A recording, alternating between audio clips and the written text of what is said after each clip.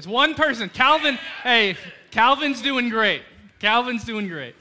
Hey, if y'all don't know who I am, my name's Addison. I am on staff here at Outpost. I get to help run our student ministry here and help our kids director, Kate, who's downstairs right now, teaching our kids.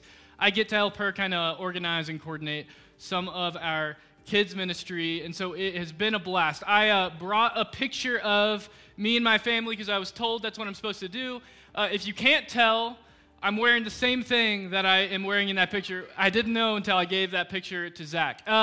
That's my wife, Bailey, and my son, Carter, which you'll hear a little bit about here in a little bit. But I'm excited to be up here. I am thankful to be up here. I'm thankful for y'all. It was a blast to see that video. I haven't seen that yet. And then to watch y'all greet one another. Like, the thing I love most about Outpost and being part of this family is that. It is a family. And so I hope you feel welcome. And let me pray, and we'll dive into what we're talking about. Lord, you are so good to us. And I pray that today we can focus on you. I pray that we leave not being a smarter sinner. I pray that we leave more in love with you and more in love of what you've done for us. I pray that we can focus on you. I pray that you help me talk about what you are talking about and let me teach your wisdom, not Addison's wisdom. Thank you for this family. Thank you for this building that we get to glorify you in. Hopefully we love you. We thank you. In your precious name, amen. All right, well, like you saw earlier, I have a son. His name is Carter. He's got a big old head. And some of y'all laughed because you know it's true. In like a week and a half, he turns 1, which is crazy to think about. The reason I tell you is because he's about to turn 1, and he's in this kind of phase where he can't fully walk. He can take a few steps if you really make him. But if he's going somewhere, he's kind of crawling. He doesn't have his balance down yet. And here's why I'm telling you this, is because I'm about to tell you a story of something he loves to do. So recently, Carter has become obsessed with our kitchen cabinets. And so no matter where he is, he'll crawl into the kitchen, and it's always the same one. It's the first one on the right, and he wants to get in the kitchen cabinet. I'm pretty sure his goal in doing this is to open the cabinet and then take all the things that are inside of the cabinet and make them be outside of the cabinet, find the loudest things, and then bang them on the floor or together. I think that's what his goal is. But he oftentimes doesn't get to do that, because what happens is he'll crawl to the kitchen, he finds the cabinet, right? And then he crawls up the cabinet and he's holding on to the top of it, okay? So imagine this, the door's swinging back and forth, and he's kind of trying to get his balance. He's trying to figure out a way where he can get around the cabinet and inside, okay? But what happens most of the time is he kind of gets to the top, and then he's trying to get his balance, and he ends up going forward. And when he goes forward, his hands go forward. And when his hands go forward, he smashes them in the cabinet. And so what happens when he smashes his hands in the cabinet is he gets a little bit shocked or scared, and he looks around, and he finds one of his parents. And when he makes eye contact with us, he loses it. I mean, he loses it. And so we do, what any good parent would do. And we pick him up. Oh, I'm so sorry, buddy. Take him to the other room, try to distract him, give him a truck or whatever to play with. And then he kind of calms down, and we put him on the ground. And guess what he does? He crawls right back, and it's the same one every time, I'm telling you. He crawls straight back to the same cabinet, and up the cabinet he goes, and then he gets a hold of the top, and then he's wobbling again, and then, boom, the fingers smash. And it is kind of funny, to be honest. Maybe that's bad. It's funny the first time, and maybe the second time. But this can happen for 20 minutes. And so you get to the 4th, 5th time, and you start wondering to yourself, what type of baby have we given birth to? But here's why I tell you this story, is because a lot of us are laughing about this craziness. We're going to do, dude, you're getting hurt every time you do it. Why are you doing it again and again and again and again and again? But here's the thing, is that all of us in this room do the same thing and go back to the same thing. We're getting hurt over and over and over again when it comes to comfort. Over and over and over again, we're looking for comfort and getting comfort in this world. And I know enough of y'all to know that we're coming into this room and we're sick and tired of being sick and tired in this world.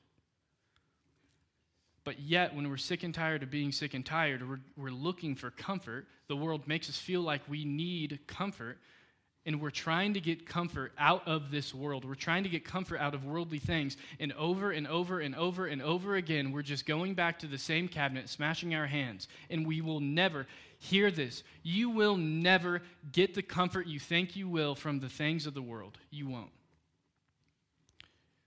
But why do we do that over and over and over again?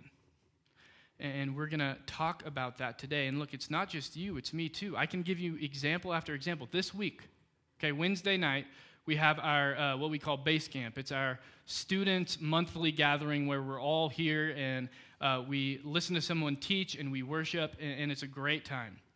And so I'm there and I teach and I'm cleaning up afterwards and I'm tired. I've been here all day. I go home. I get home at like 9:45. And what I should do is sleep. We talked about that last week, right? I should have rested. But instead, what do? I feel like I'm stressed out and I'm kind of tired, so I need some me time. My entitlement leads me to thinking I should have some me time. So I kick off my shoes, I grab a drink, and I scroll through Instagram for 30 minutes. And do you know how comforting that was? Yeah, it wasn't comforting. If anything, it's the opposite, right? I'm just comparing myself subtly to everybody for 30 minutes. And I look back, I go, why did I do that? I did it, one, out of entitlement, but I also did it because I thought that it was going to comfort me, and it doesn't.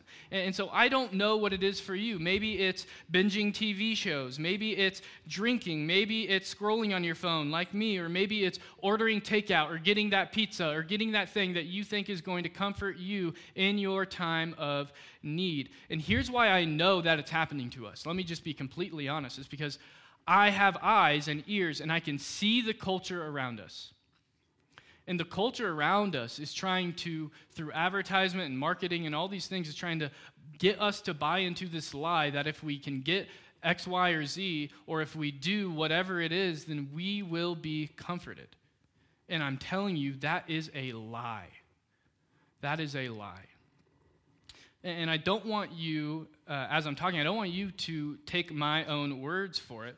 I want you to take God's word for it. So what we're going to do today is we're going to open our Bible and see what Jesus says about this idea and this false god of comfort. And let me say from the top, too, this idea of comfort, and this is kind of a complex thing, we'll unpack it as we go. This idea of comfort isn't necessarily bad. It's not anti-biblical. Now, what we've done with this idea of comfort is we've skewed it and made it into something that's perverted from the original idea. We've made it something that is selfish and our own interest seeking.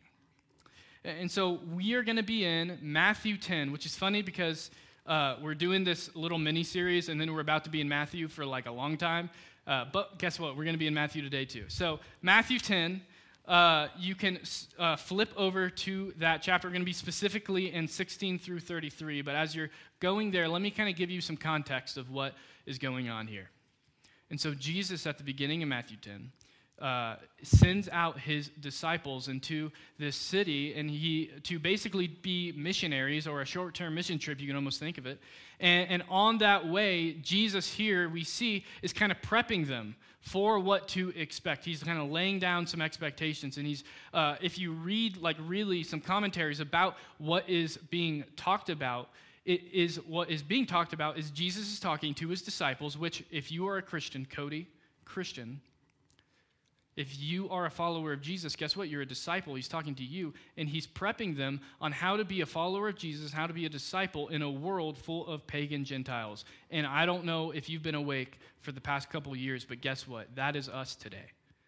If you're a Christian following Jesus, a disciple of Jesus in a world full of pagan Gentiles that's going the opposite way. And so this passage is for us. This passage is for us. So Matthew 10, 16 through 25, I'm going to kind of skip around in this section first. It says in 16, "Behold, I am sending you disciple out as a sheep in the midst of wolves.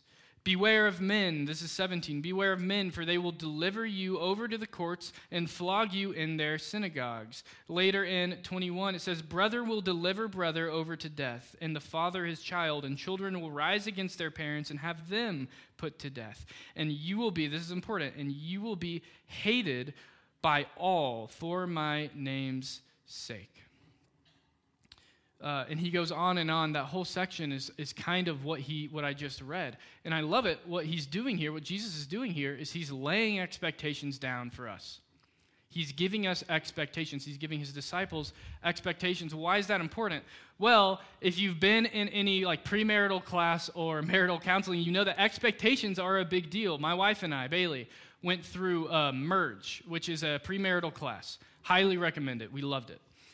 But in this, we spent a whole week just talking about expectations, because what we learned is if you don't communicate your expectations or you don't know your spouse's expectations, when expectations aren't communicated or you don't know them, what happens is it leads to trouble every time.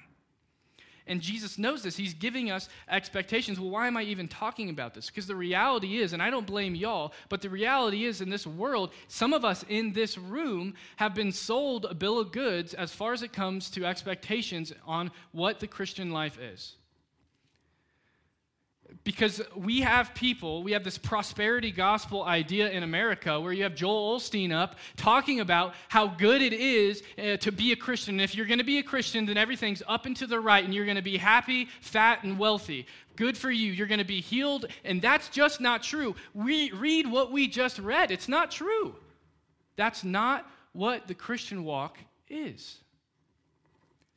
So we have to have right expectations, because when we have skewed expectations, it's going to trickle down. And when things hit the fan, we're going to start looking around and looking for the first thing that we think might comfort us. And that's always going to be the world, because that's what's popular and that's what we're being told. And it's not true. And so we have to set our expectations. And this is what my first point is. Don't expect the world to be comfortable. Listen, guys, we're in a world that is filled with sin. It's a fallen world, so why do we think it ought to be comfortable? It shouldn't be. In fact, Jesus tells us almost the opposite. Verse 22, you will be hated by all for my name's sake. Guys, the day is coming. I hate to break it to you, but the day is coming in America, wherever we are, that it is going to be not only unpopular, but you are going to be persecuted for your belief if you raise your hand and say you're a Christian. The day is coming. Are you ready for it?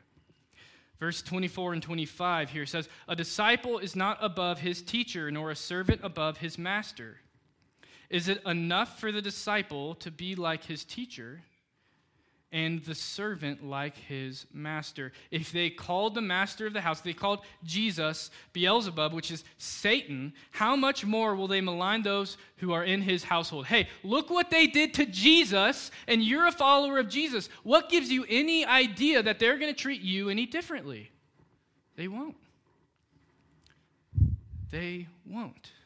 And so let me ask you this. Is what are we unwilling to give up for God? What are we unwilling to do for Christ? And really, all these questions boil down, the core of my point here is this question: what is your life goal? Because I can tell you right now that the world is telling you that your life goal should be to work 30 years and retire early so that you can do nothing and enjoy your comfort.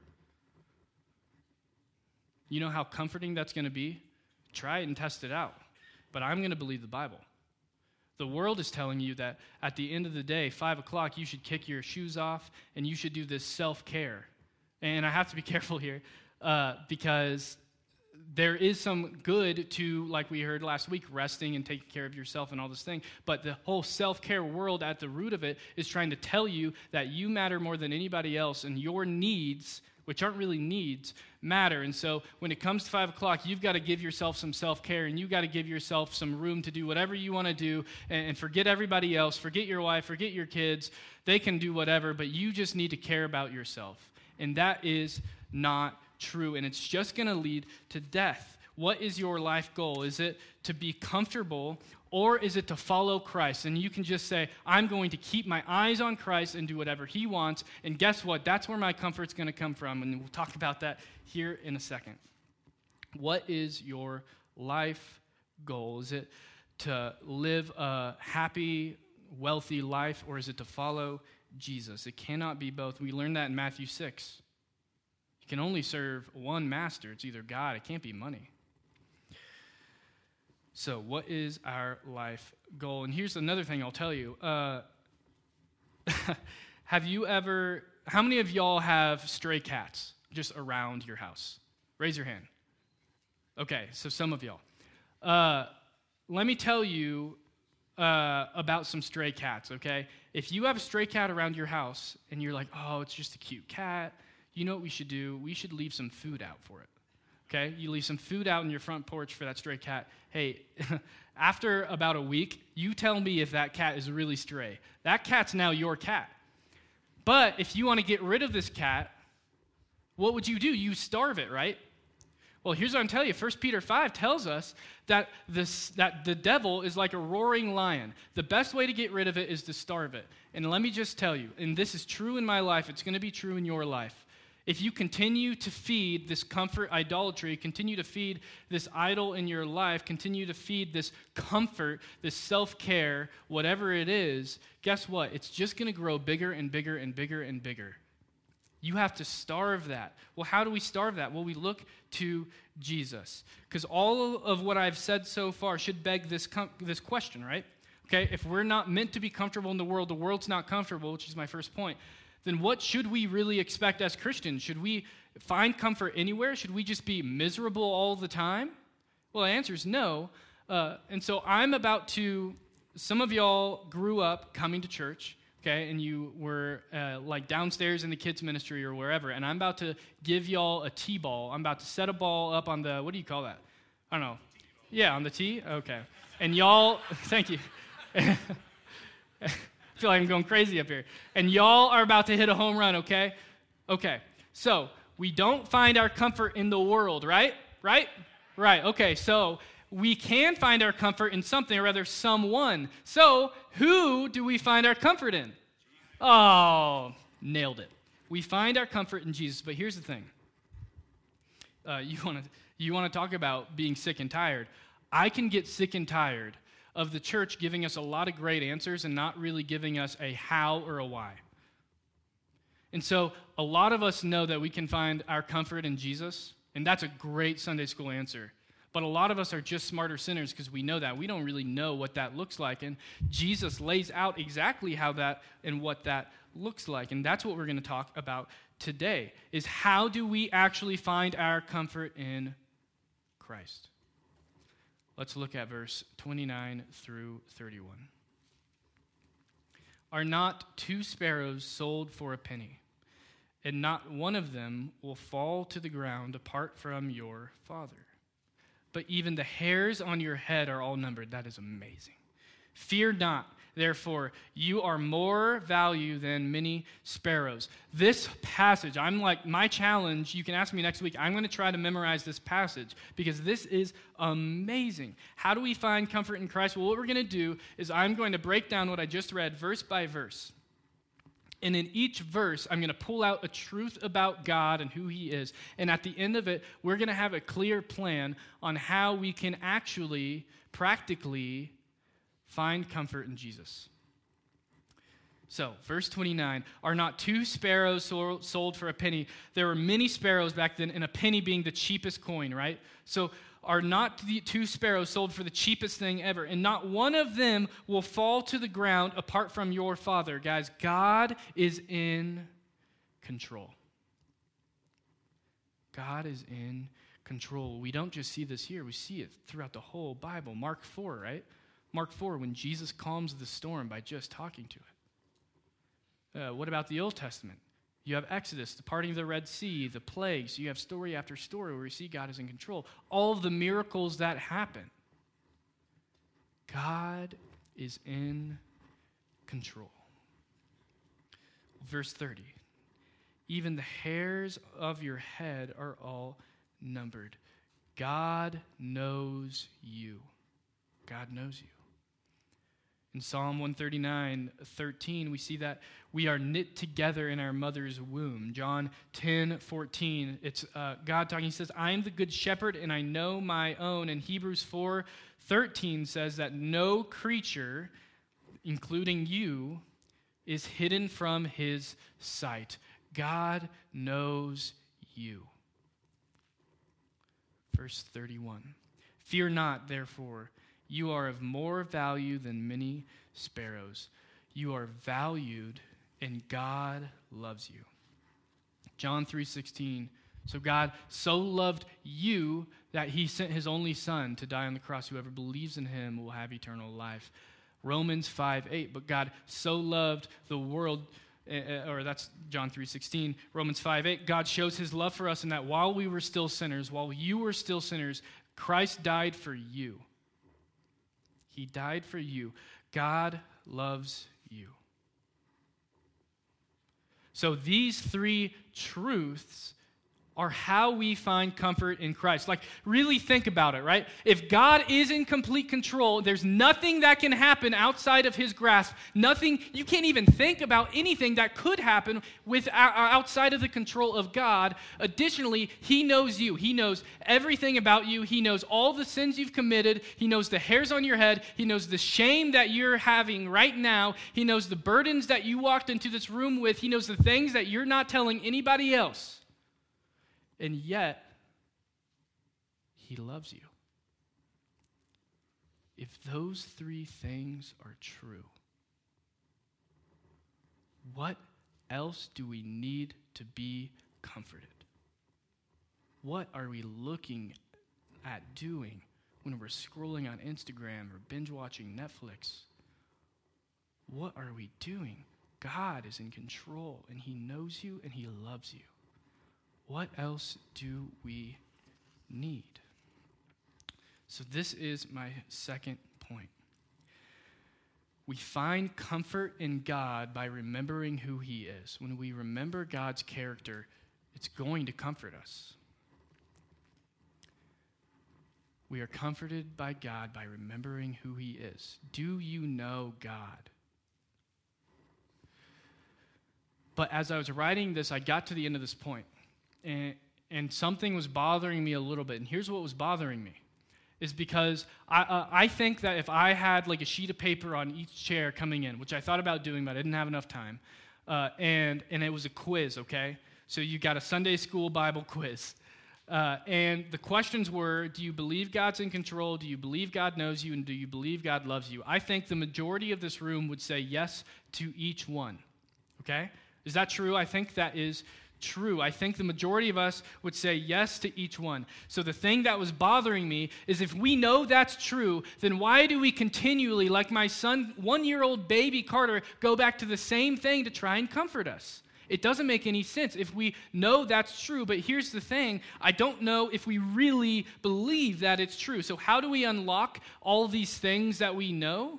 Well, what does it say in verse 26 through 28? It says this, have no fear of them. And he's talking, when he says them, about the world. Have no fear of the world, for nothing is covered that will not be revealed, or hidden that will not be known. What I tell you in the dark, say in the light.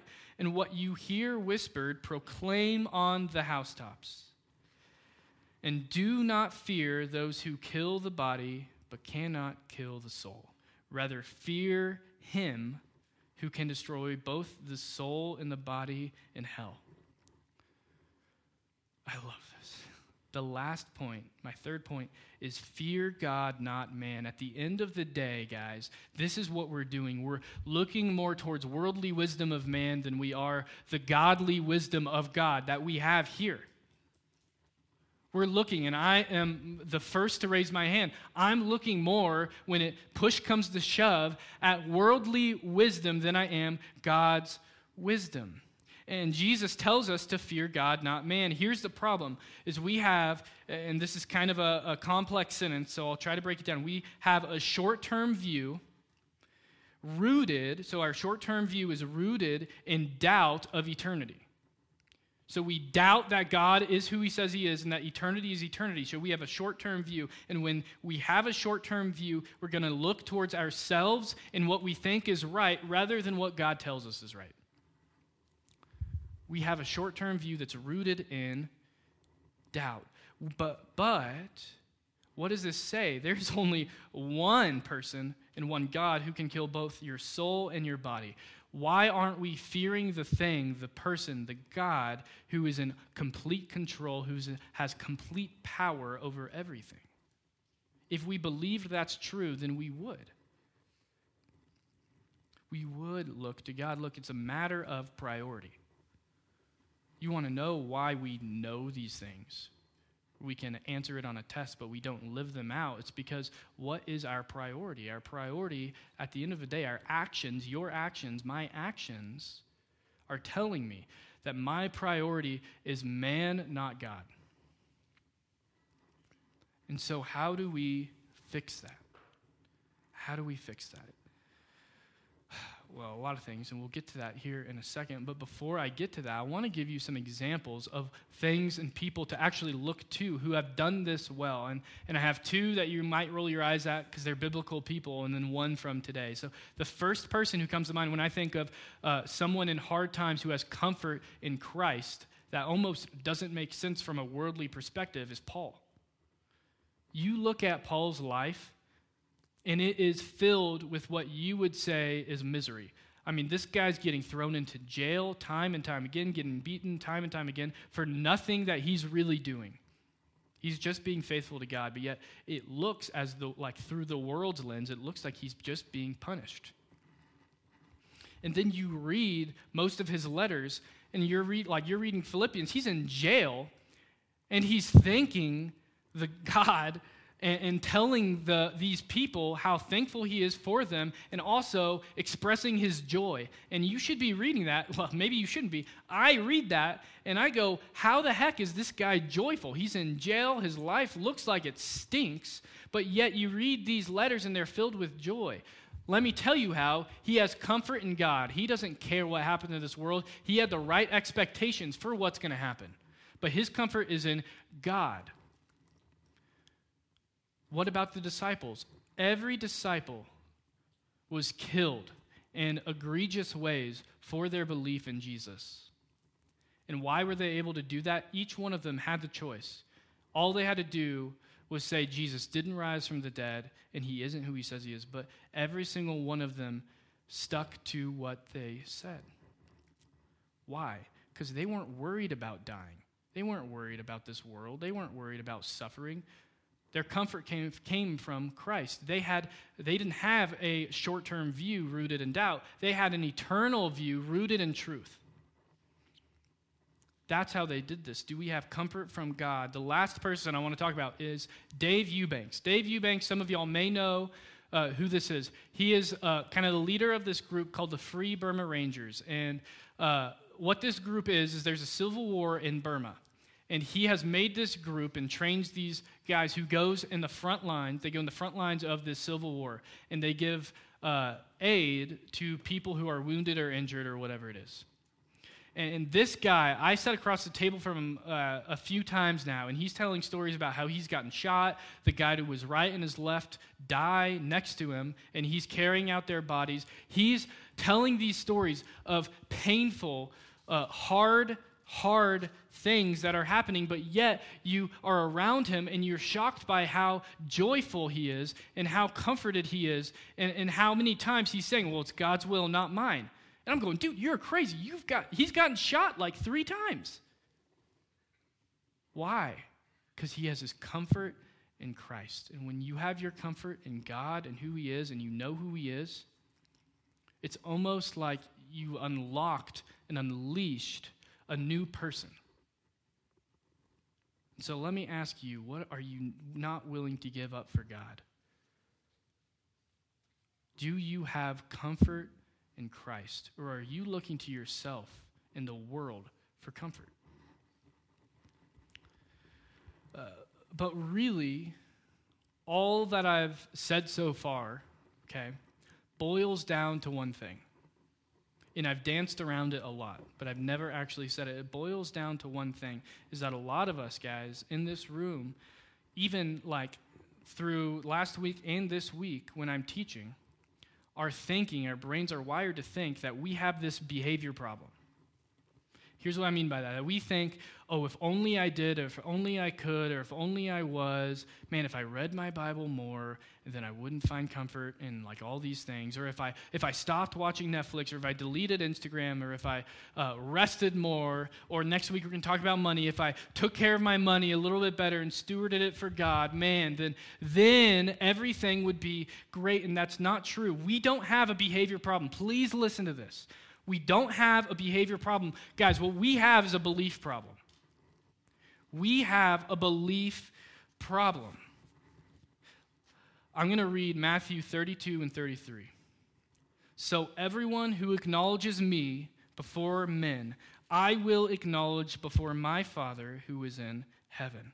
And whoever denies me before men, I will also deny before my Father who is in heaven. Guys, do we believe that this is true? Do we believe, Romans 8 tells us that Jesus is our intercession. Do we believe that that's true? Do we believe that Jesus is the way, the truth, and the life? Here's my thing. If we really believed this, right? If we believed that God is who he says he was and Jesus is who he says he was, then we wouldn't really have to be talking today about comfort. Because if we believed who he says he was, we wouldn't be trying to go get comfort on our own. If we believed who he said he was, we would be looking at him. We don't have a behavior problem. We have a belief problem. And so here in a second, I'm going to end, but here's what my prayer is this series, okay? My prayer is not that we leave today or that we left last week or next week. My prayer is not that we leave being smarter sinners. Here's what I mean by that. We know more quiz answers, and we know more about the Bible than this guy. Guess what? You're just a smarter sinner. That's not my prayer.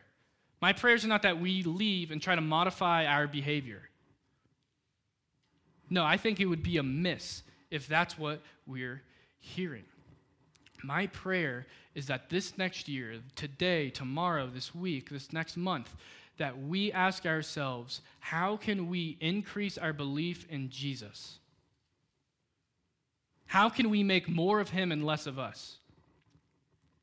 And so let me challenge you this next week. Just do it for a week. And every time, every morning when you wake up, pray to God, Lord, please help me make more of you and less of me. When we increase our belief in Jesus, we're not going to be having to think about how we're trying to find comfort in all these other things, because if we truly believed in who he was, we would be comforted by that. We would be comforted by his truth and his power and his control and his love for you. We don't have a behavior problem. We have a belief problem. And so I always love to make it a little bit awkward when y'all go home. So if you came in here with your wife or your family, when you get in the car, here's what I want you to ask yourself. Answer this as a family. There's a few questions. The first, what are you unwilling to give up for God? What are we unwilling to do for God? What is your life aim? Is your life more about your wealth? Is your life more about your retirement, your 401k? Is your life more about the comfort of what you get to eat tonight, or is it more about Jesus? What is our life's aim?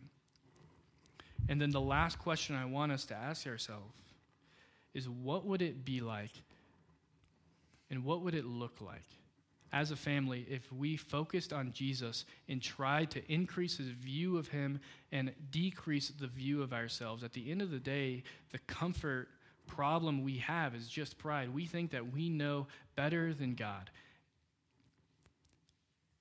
And so when we are told that the world's not going to be comfortable, but our comfort should come from Jesus, but then yet we try to reach into the world, like my son going back to the cabinet over and over and over again. We try to reach into the world to pull out some amount of comfort. It's just us saying, no, God, you can hold on a second. I know that you said we can have comfort in Jesus, but Pizza Hut sounds real good right now. And we're laughing, but we do that all the time.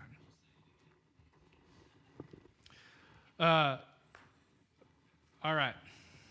I don't even know, something happened and everybody's laughing.